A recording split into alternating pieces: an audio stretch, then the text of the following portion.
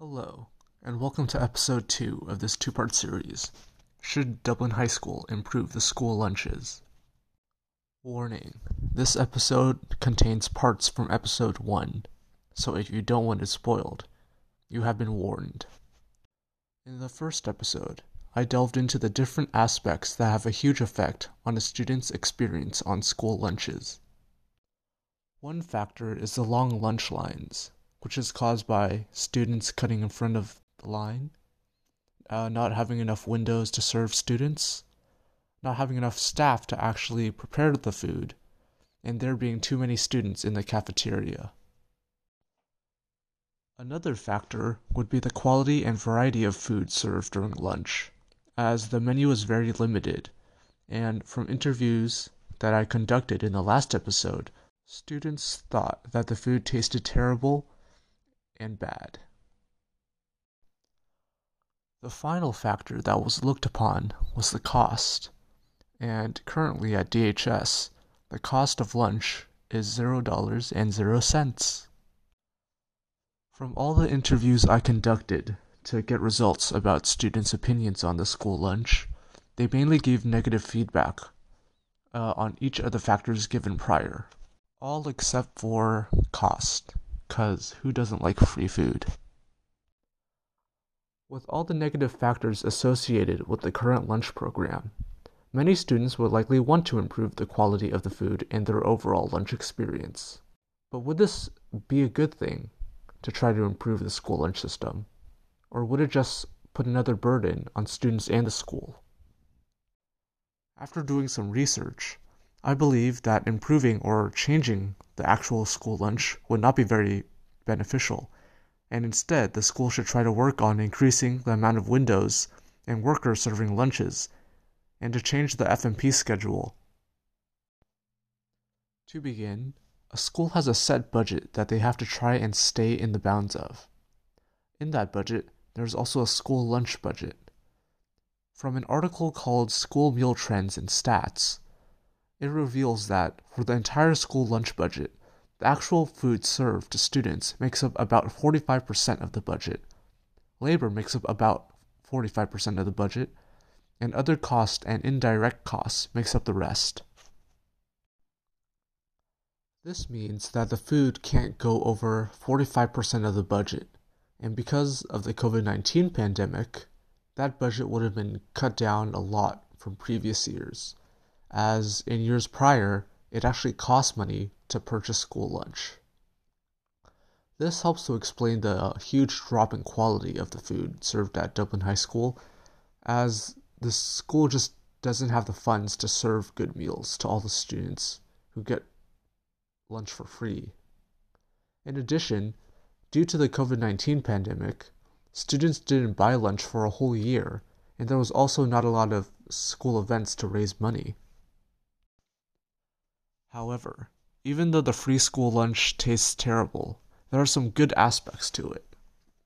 In the article, California will launch the nation's largest free student lunch program. It reveals that many students had relied on the free meal pickups during distant learning and the COVID-19 pandemic. And because the Dublin community and other communities around the world are trying to recover from the pandemic and lockdowns, the current free lunches served are helping a lot of people. If they had reinstated the cost for school lunch, it may have harmed a student's ability to purchase lunch, which will further affect a student's situation. Because of this burden that is placed on the student, if the school actually does go back to having the school lunch cost money, it would not be wise to suddenly make school lunches better by making students pay, which is why I believe that schools shouldn't try to change the actual food. Moving on, labor makes up roughly the other half of the school lunch budget. For this part of the budget, it covers all the work needed to make the school lunches, including preparing and shipping out the actual lunches and actual staff serving the lunches to students. However, is this really everything the staff can do? One thing they could do is to have more windows available to serve lunches, or to have some more staff to help serve lunches to students. Even one more staff worker would help a lot, as it would decrease the amount of stress and the burden the staff have when serving lunches. With an extra window and more staff, more students will be able to purchase their lunches faster, and thus be able to leave the cafeteria quicker, which will decrease the crowdedness that usually occurs there. In addition, the lines will also shorten, even if only a little, which will make buying lunches much better. In addition, having more supervisors stationed near the lunch lines will help to decrease the amount of crowding near the front of the lines. During one of my lunch periods, I saw that one of the supervisors was trying to tell students who were cutting in the front of the line and those who were actually just crowding around the front of the line to get back into the lunch lines. But the supervisor's words didn't actually have a huge effect on the massive amount of students, as they just stayed there while the supervisor was trying to control them. Thus, having more staff stationed near the front of the lines would greatly improve a student's lunch experience, as there won't be just students cutting in the front, which will decrease crowdedness. Finally, one thing that Dublin High School should implement would be to have more days of FMP during the school week, like the schedule we had before COVID-19. Currently, FMP is only 2 days a week, meaning that there are more students in the cafeteria on most of the school days. By having FMP for 3 days a week, less students will be in the cafeteria, making it less crowded and allowing staff to more easily control the students. The bad thing about this is that freshmen will have one more day of FMP, and they might not get the lunch that they want, so they are likely to oppose this action. Also, having FMP on one more day will likely make this one school day longer than the others, so students may leave school at a later time. Overall, due to the limited school budget, it's best to refrain from improving the food quality, as it would just put a strain on the school and students.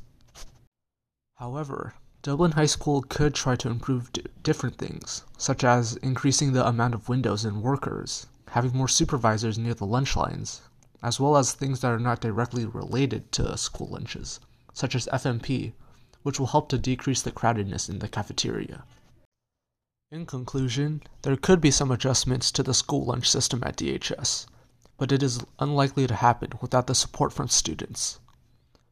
One way to create change is to band with other students who have a similar view and to have your voices heard by talking with those who have the ability to create change.